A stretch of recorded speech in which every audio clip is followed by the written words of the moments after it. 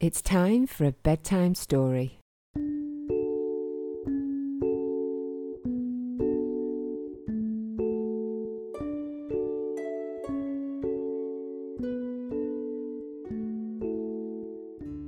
Today's bedtime story is A Bucket Full of Bogies by Sarah Isaacs. Hate poetry? This is the book for you. None of that horrid old boring stuff you find in dusty books at school. This is what you need to be reading now. Have you ever met the snot monster? Do you fart when your auntie squeezes you tightly? Are you scared of looking under your bed?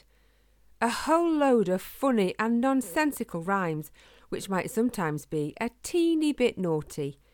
Don't show to any grown-ups, they are much too old. Recommended to be read under your bed covers when you're meant to be asleep. Warning, these poems will make you laugh a lot.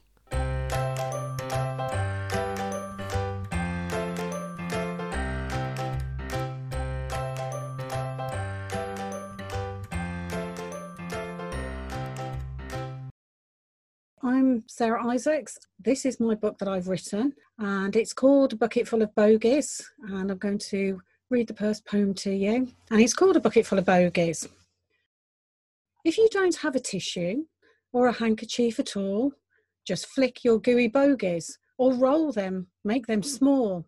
Don't wipe them on the cushions or smear them on the wall, as they will harden off and over time begin to fall. Don't wipe them on your pillow. That's where you lay your head. It's best to use a bucket to collect them up instead.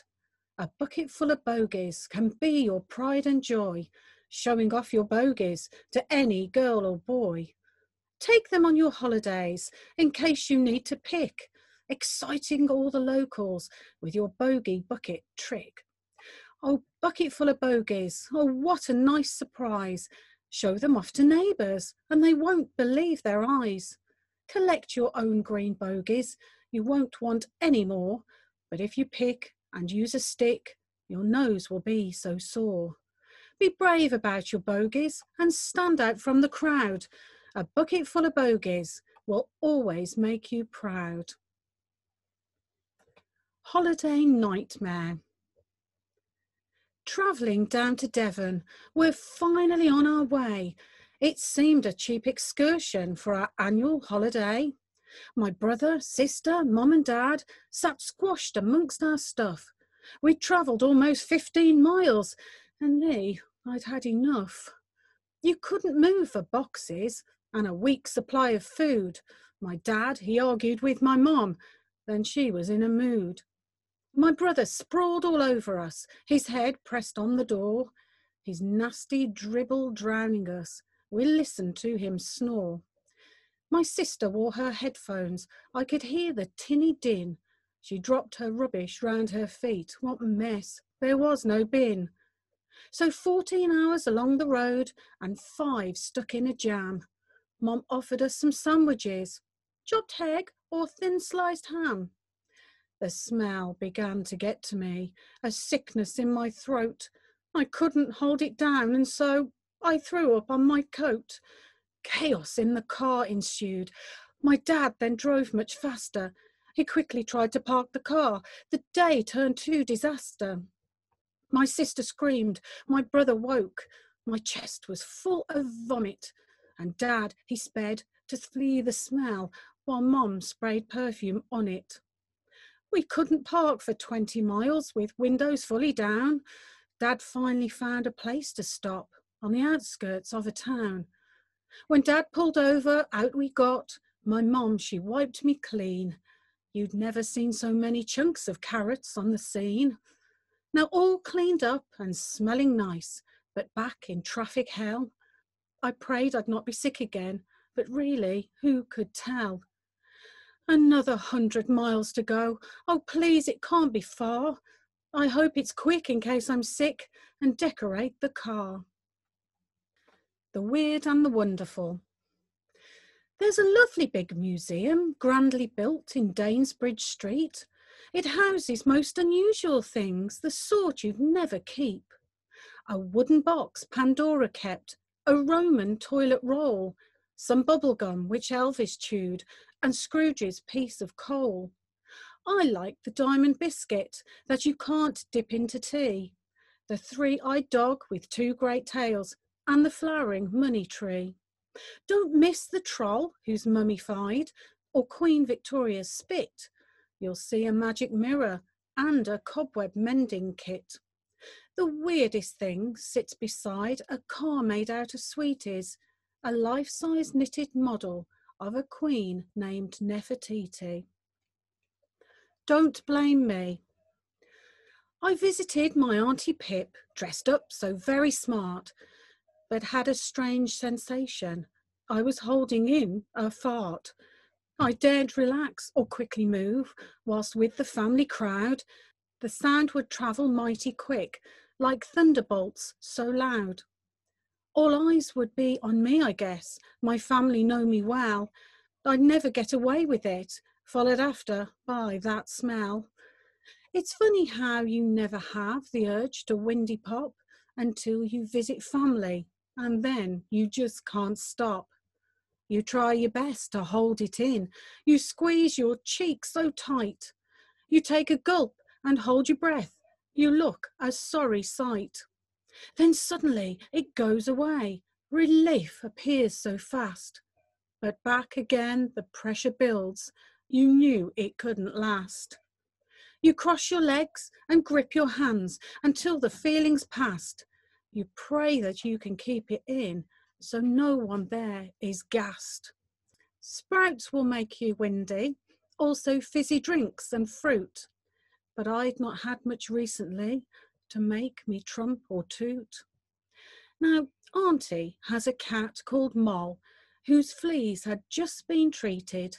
She rubs herself across your leg the usual way you're greeted. The smell of flea spray wafts about, disperses through the air. A tingle now, a sneeze to come. This really is not fair. To hold a sneeze and keep your wind inside your body still is such an awful thing to do. It makes you look quite ill. Your eyes, they bulge, your lips squeeze tight, your face turns slightly pink. You're holding back on passing gas and stopping quite a stink. But Auntie wants a hug from you, not seen you for a while. She puts her arms around you, and what happens next is vile. A massive human airbag is what you have now become, and squeezing round your middle means much farting from your bum. The noise is unbelievable. The Richter scale shows 8. Glassware, mirrors, china too, all shudder, crack, then break. It's silent for a moment after supernatural noise, and Auntie takes one look at you, but tries to keep her poise. All eyes are staring at your face. You're not sure what to do. Blame it on a nearby dog or rush off to the loo. Seconds later, maybe less, you're filled with utter dread. The septic smell which follows makes you wish you'd stayed in bed. The fiendish fumes begin to float around your family's faces. You can't believe this gruesome reek arrived from human places. Embarrassment, it fills the room. It dances round the pong. Hands on noses, shield the stench. I've not known one so strong. Then suddenly it comes to me to cover up my crime. It shouldn't take too long to plan. It won't take up much time. A quiet little voice I use, so innocent and shy. Convincing for the family, at least I ought to try. Dear Auntie, don't you worry. It happens to us too. It's just a human thing we do. I know it bothered you. Your tummy must feel awful. It's upset, don't you see? Have a cup of chamomile, it always settles me. And if you feel the urge to parp or guff, then go ahead. We will not show our discontent. We'll smile at you instead. Families stick together. They should never fall apart, especially over aunties and their thunderous, stinking farts. this custard? Why is custard yellow? It's something to discuss. A gorgeous creamy taste it has, but sadly looks like pus. It oozes out from where it came. It slithers thick and slow. It's such an awful colour, rather sickly, don't you know? And when it's poured on apple, the type that's chopped or stewed, it's not a mellow yellow. In fact, it's really rather crude. It lies there all so slimy, showing off its yellow glow, the hue that you might see in that infection in your toe. When crowded on a trifle or stiff and firm and thick, the cream on top, it hides the fact the custard looks like sick. I'd like to find the person who decided on this tone. I'd ring them up to make my point and really have a moan. Its colour should be wonderful, reflecting splendid food, impressive and imposing, suiting every type of mood. So grey is out and so is blue, so custard yesteryear. There needs to be a perfect match for puddings far and near. Won't someone choose a colour? Not me, I must confess. But change our custard history, remove this custard mess. Try pink or smoky grey, or maybe lime, snow white or teal. Your colour choice could match your nosh, whatever type of meal. So there you have it, yellow gone. No more ghastly custard. I'm just a little worried now. Have you seen the shade of mustard?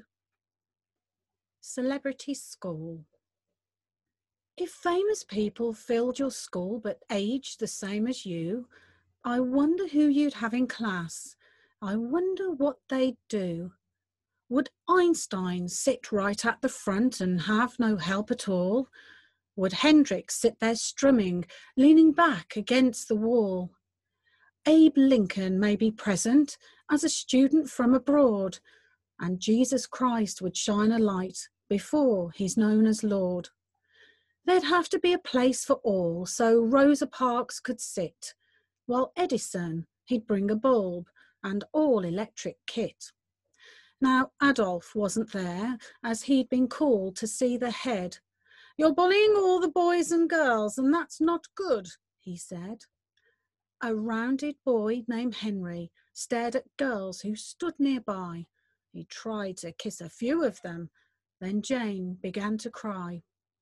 Young Richard sat there folding scraps of paper into planes.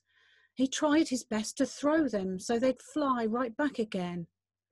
A girl called Jo would scribble facts about a Gringotts bank, whilst writing in her diary sat a little Miss Anne Frank. A late mark for Columbus, a storm he'd had at sea. He'd bought some gifts from journeys far, like chocolate, maize and tea. You'd always want to be a friend to Cassius the Kid. He boxed around at lunchtime. That's just not all he did.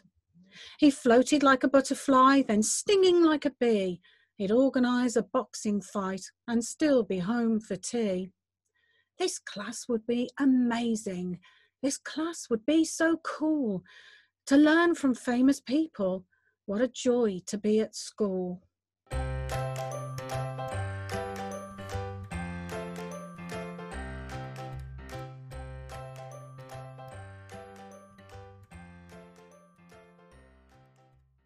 So that was A Bucket Full of Bogies by Sarah Isaacs, and Sarah joined us today. So welcome, Sarah. Hello, Karen. Thank you for having me. I absolutely love those stories. I mean, everyone can relate to The Bucket Full of Bogies. We've all got children that used to pick the nose as kids. It's just hilarious. I love all the stories in there. So why did you decide to write this brilliant book? I wanted a poem book. A poetry book that would have, if you like, naughty words, not too naughty, but sort of to run out, yeah, out sort of the toilet humour that we have in our sort of child's mind, I think.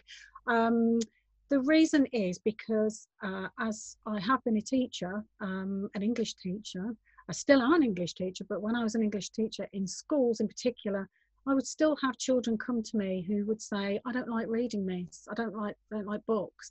And it horrified me. I hate poetry. And, okay, fair enough. But to be honest, I wanted to write something that a child would be able to pick up and have a laugh about reading it and be interested in that book. So that was the whole reason.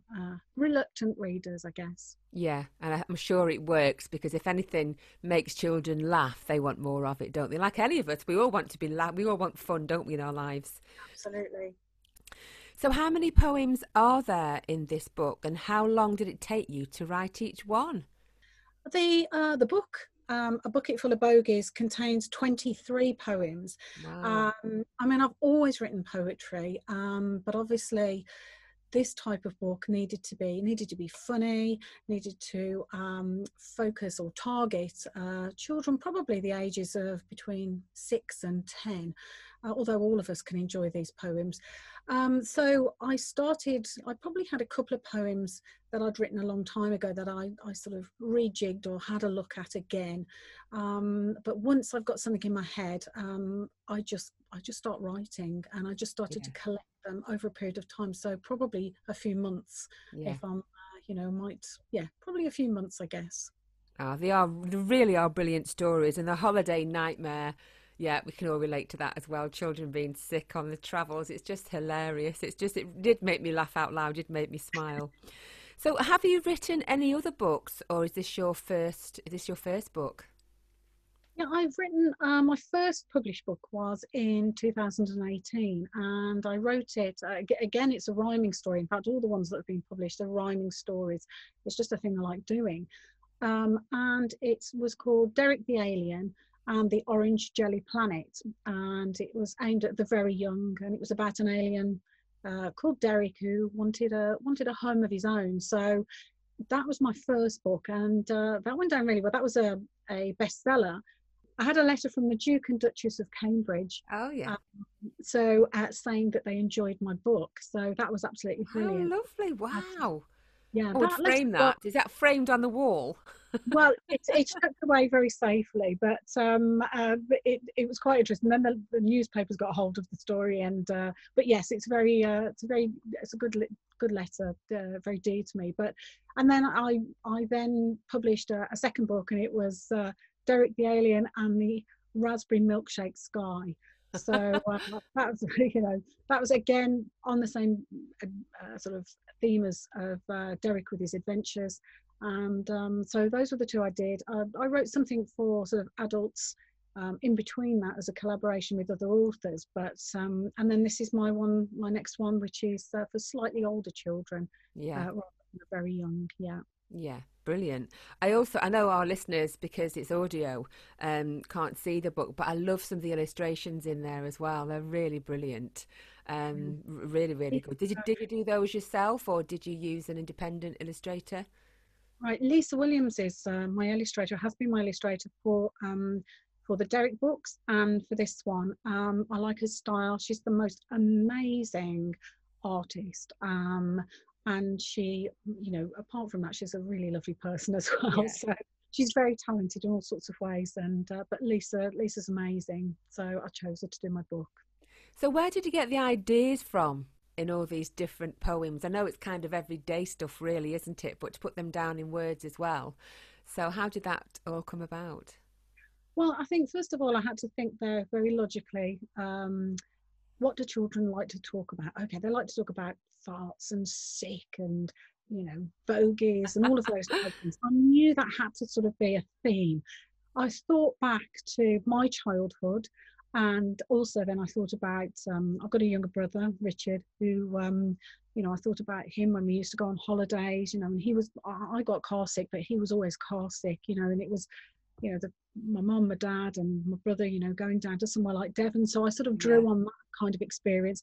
And my son also, Elliot, as he's been growing up, I sort of drew on things that he had been through. So it was a little bit of everything. I had to really sort of think back, really, I guess, over the years. Yeah. But every parent can relate to it. They're really great. I just love them. And they're disgusted. It's so true. Why is custard yellow? Why is it yellow? Really funny, really funny. So have you always wanted to be an author? Have you always had an interest in writing? I've always enjoyed writing stories. And I think when I sort of look back, I've still got some of my books from my infant school. I don't ask me why, but I've still got those. And I can even tell as a teacher now, I can tell that, my imagination was a bit crazy back then. But yeah, that was the thing I guess I was stronger at school, was writing stories. But I do remember getting hold of one of my brother's Mr. Men books. I was about 10 at the time, and trying to locate an address in there at the back somewhere and writing. I was about 10, and writing to the publishers and saying, how do I get a book published? And them sending me a letter back, I was really impressed about that. Yeah. So it's always in my head, I am going to write a book. And as I got older, it was, this is going to be on my bucket list. I have to do this. And I did. So, and I kept doing it. So yeah. Brilliant. Because you've really had a great career, haven't you? A really interesting career. So you used to be a beautician, you've worked in acting and directing, and of course you're an English teacher as well. So when did you think, right, no, now's the time to write? When did you kind of think, right, I'm going to put some of that behind me now and I'm going to start writing? Well, I actually even wrote when I used to work in, because I had 3 salons, beauty salons, and I used to write for the trade magazine, International Therapist. So I was still writing then, as sort of in that ilk. But obviously, I wasn't writing for children. I was writing for other professionals. So there was always something that I sort of got my hands around to write. It was just that I had a change of career and decided to do what I always wanted to do right from an early age, and that was be an actor. So I was about 30, I think, when I went to university to do acting for 3 years. Wow. So I gave the hands up and what have you. So, if ever anybody wants to sort of change their career, it doesn't matter how old they are, then, clearly did it as an older student. And then I carried on writing then as well, but may have been plays and different things. So, yeah. Brilliant. Brilliant. Well done you. So for our listeners then, Sarah, if they've got any questions at all about any of your books, or if they want to purchase your book, how can they get in contact with you and where can they buy it from? Okay, well, all 3 books can be found. Most of us tend to go onto Amazon. So all 3 books can be found on Amazon anyway. This particular one has just been published, so that one you'll find on Amazon. Otherwise, I can actually send one to listeners and I can sign it. And I also tend to add in a few stickers. One with a picture of the snot monster on. I haven't read that poem, but snot monster, those pictures, and a bookmark as well. So if they do want that, they can either email me, Sarah Isaacs Author @outlook.com, or message me via Facebook, so I'm on there with Sarah Isaacs Author. My website is sarahisaacsauthor.co.uk. So you can contact me through that particular website, my author website as well. Brilliant. Oh, Sarah, it's been so lovely to meet you and to listen to your lovely stories today. I wish you all the best, and maybe we'll have you back on to do some future podcasts. Thank you. That's lovely. It's been great reading them anyway, Karen. So thank you for having me. It's been lovely.